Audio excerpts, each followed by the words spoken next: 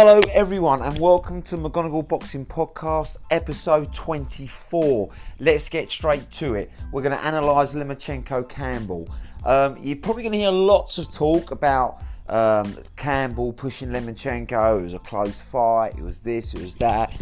My take on it, it wasn't really, was it? I had Campbell winning one round, the first round, where also Lomanchenko didn't throw a lot. Just to kind of try and suss out Campbell's patterns, his footwork, what he liked to throw, what he didn't. He was just getting a look at Campbell in that first round. From then on, he took control. Now, it was a competitive fight in that Campbell probably put up as good a show as anyone. And yes, I include Salinas in Lomanchenko's second fight when I had Lomanchenko winning that fight. But Lomanchenko, for me, still won all 11 rounds. Now, Campbell had a great moment in round 6. There's no question about it. He caught Lomanchenko with a cracking body shot, and he did hit Lomanchenko. Like I said he would, Lomanchenko can get hit. He's not impenetrable like Floyd. This is why I don't quite rate Lomanchenko in the Floyd bracket right now. Although he's more aggressive than Floyd was, he's still a little bit more vulnerable, isn't he? And I don't think he can keep on moving the weights, because eventually, like welter, or certainly a welter, in the case of Spence, would hurt, and probably stop Lomanchenko.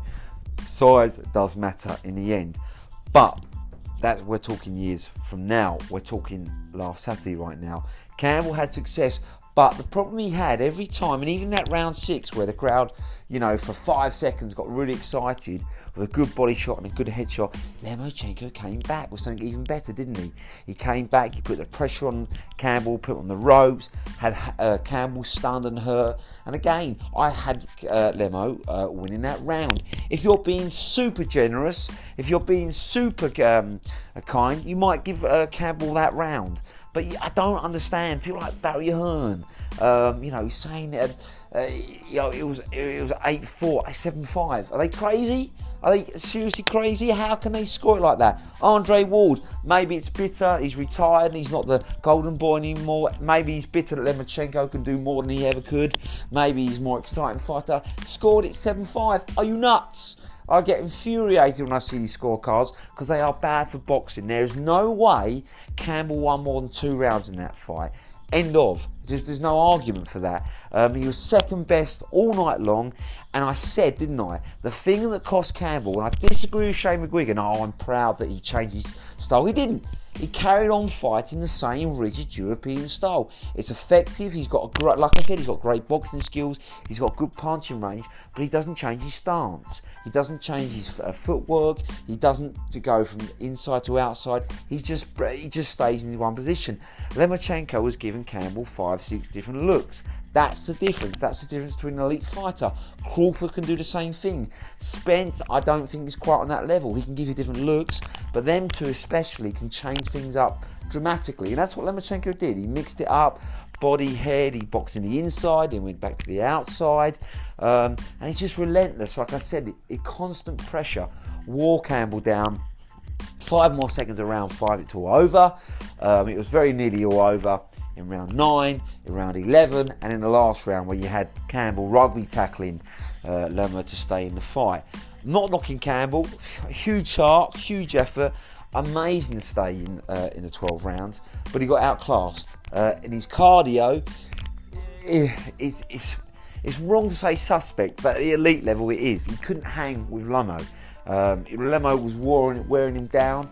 And that's the cardio level you need, that relentless output that Usyk's got. If you want to be an elite fighter, Floyd had it, Manny's got it. Crawford's got it. These guys take fitness to a whole new level, and that's something Campbell needs to learn on. So that's my take on things. I scored it 11-1, and if you're being absolutely generous to Campbell, 10-2, but it's levels. Campbell, I believe, can go on to win the world title, but only when Lomanchenko steps up. That's just the realistic of it. I don't see how Campbell's going to beat Kevin Haney either, when Loma moves up. So that's something that he's going to have to look to weigh up as well. But, you know, Campbell is in a tough division. There's no doubt about it. But he has got the skills to win a world title. He's just not the elite. Lemo is.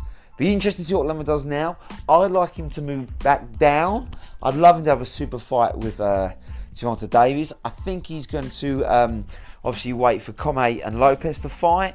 And I think he's going to beat either of them. I think Lopez is more of a dangerous threat to him. Can worry, can hit Lomo again. Could probably at times buzz him, but he's not going to stop him. I think Lomo will wear him down. I think it'll be a late stoppage. I think he beats Commey hands down easily. I don't think that's a competitive fight at all. I think Lopez is going to beat Commey, and I think it'll be a competitive fight. I think Lopez, like Campbell, will have his moments, but ultimately the same thing will happen. He'll unify the lightweight division, then hopefully he moves back down Lomo. He can't carry on moving up. I think he's going to get found out eventually because he does get hit, unlike Floyd. And unlike Manny, to be fair, Manny did it in his prime because he was so relentlessly quick. Ridiculous output and didn't really get hit like Lemo can get hit. He was just so quick, Manny Pacquiao. Want to touch on Ruiz Joshua press conference. Been very interesting. They've been travelling the globe this week. New York, London, Saudi Arabia. Got to be honest with you, don't often agree with Eddie Hearn. The Saudi Arabia press conference was impressive. It was like a movie set, wasn't it? They clearly want to make a statement. They clearly want to show the world that, hey, you're writing us off.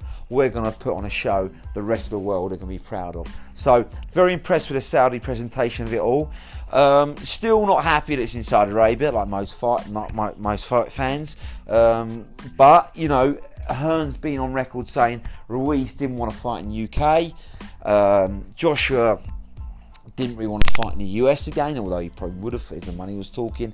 So where'd you go? Somewhere where it's going to offer a lot of money. I get that. The Saudis have put up a lot of money. You go where the money are. They're prize fighters, so you have to accept that. I think it will be a fantastic show. Getting down to the fight very quickly. I know we're 3 months away. I'll analyse that more nearer the time, but Joshua has to listen to Rob McCracken this time. He has to outbox. He has to use his big man size on Ruiz. If he tries to engage in a firefight, I've said this time and time again, he's going to get knocked out again. Ruiz has a better chin, he has better hand speed, and he has better cardio. And that's what happens. You get in a firefight with someone, you always go with the person who's got the better hand speed, the better chin. And quicker reactions. He's never going to beat Ruiz, who outweighs him by about 60 pounds as well, in a firefight. Not going to happen. So he needs to use his size, his reach. He needs to Klitschko. He needs to Fury Ruiz. That's the blueprint of how you beat him.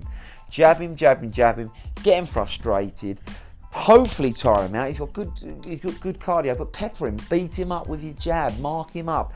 Hurt his eyes. And then when he's getting desperate late on, then you look to finish him. But don't go in there guns blazing. Expect Ruiz to go the distance. And if you get a knockout, it's a bonus.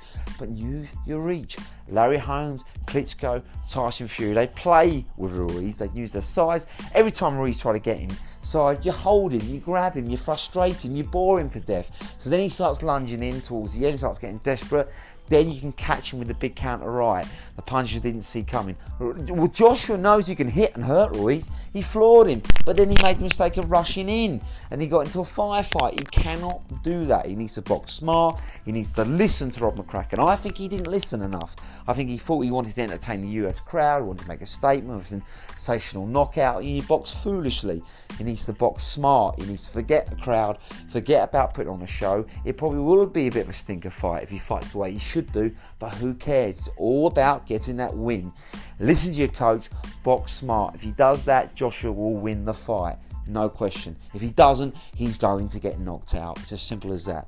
Anyway, there's my take. Lemo clearly won. Competitive in the world of Lomanchenko fights. Not competitive, I believe, really, as a close contest. I had it 11-1. Generously, you could call it 10-2. There's my take, guys. Let me know what you think. Am I talking nonsense? Do you agree? Do you disagree? Let me know. We can have some boxing banter. I look forward to it. Drop me a line on Instagram, Facebook, Twitter, and I'll see you next week to review some more world-class boxing. All right, guys. See you soon. Bye.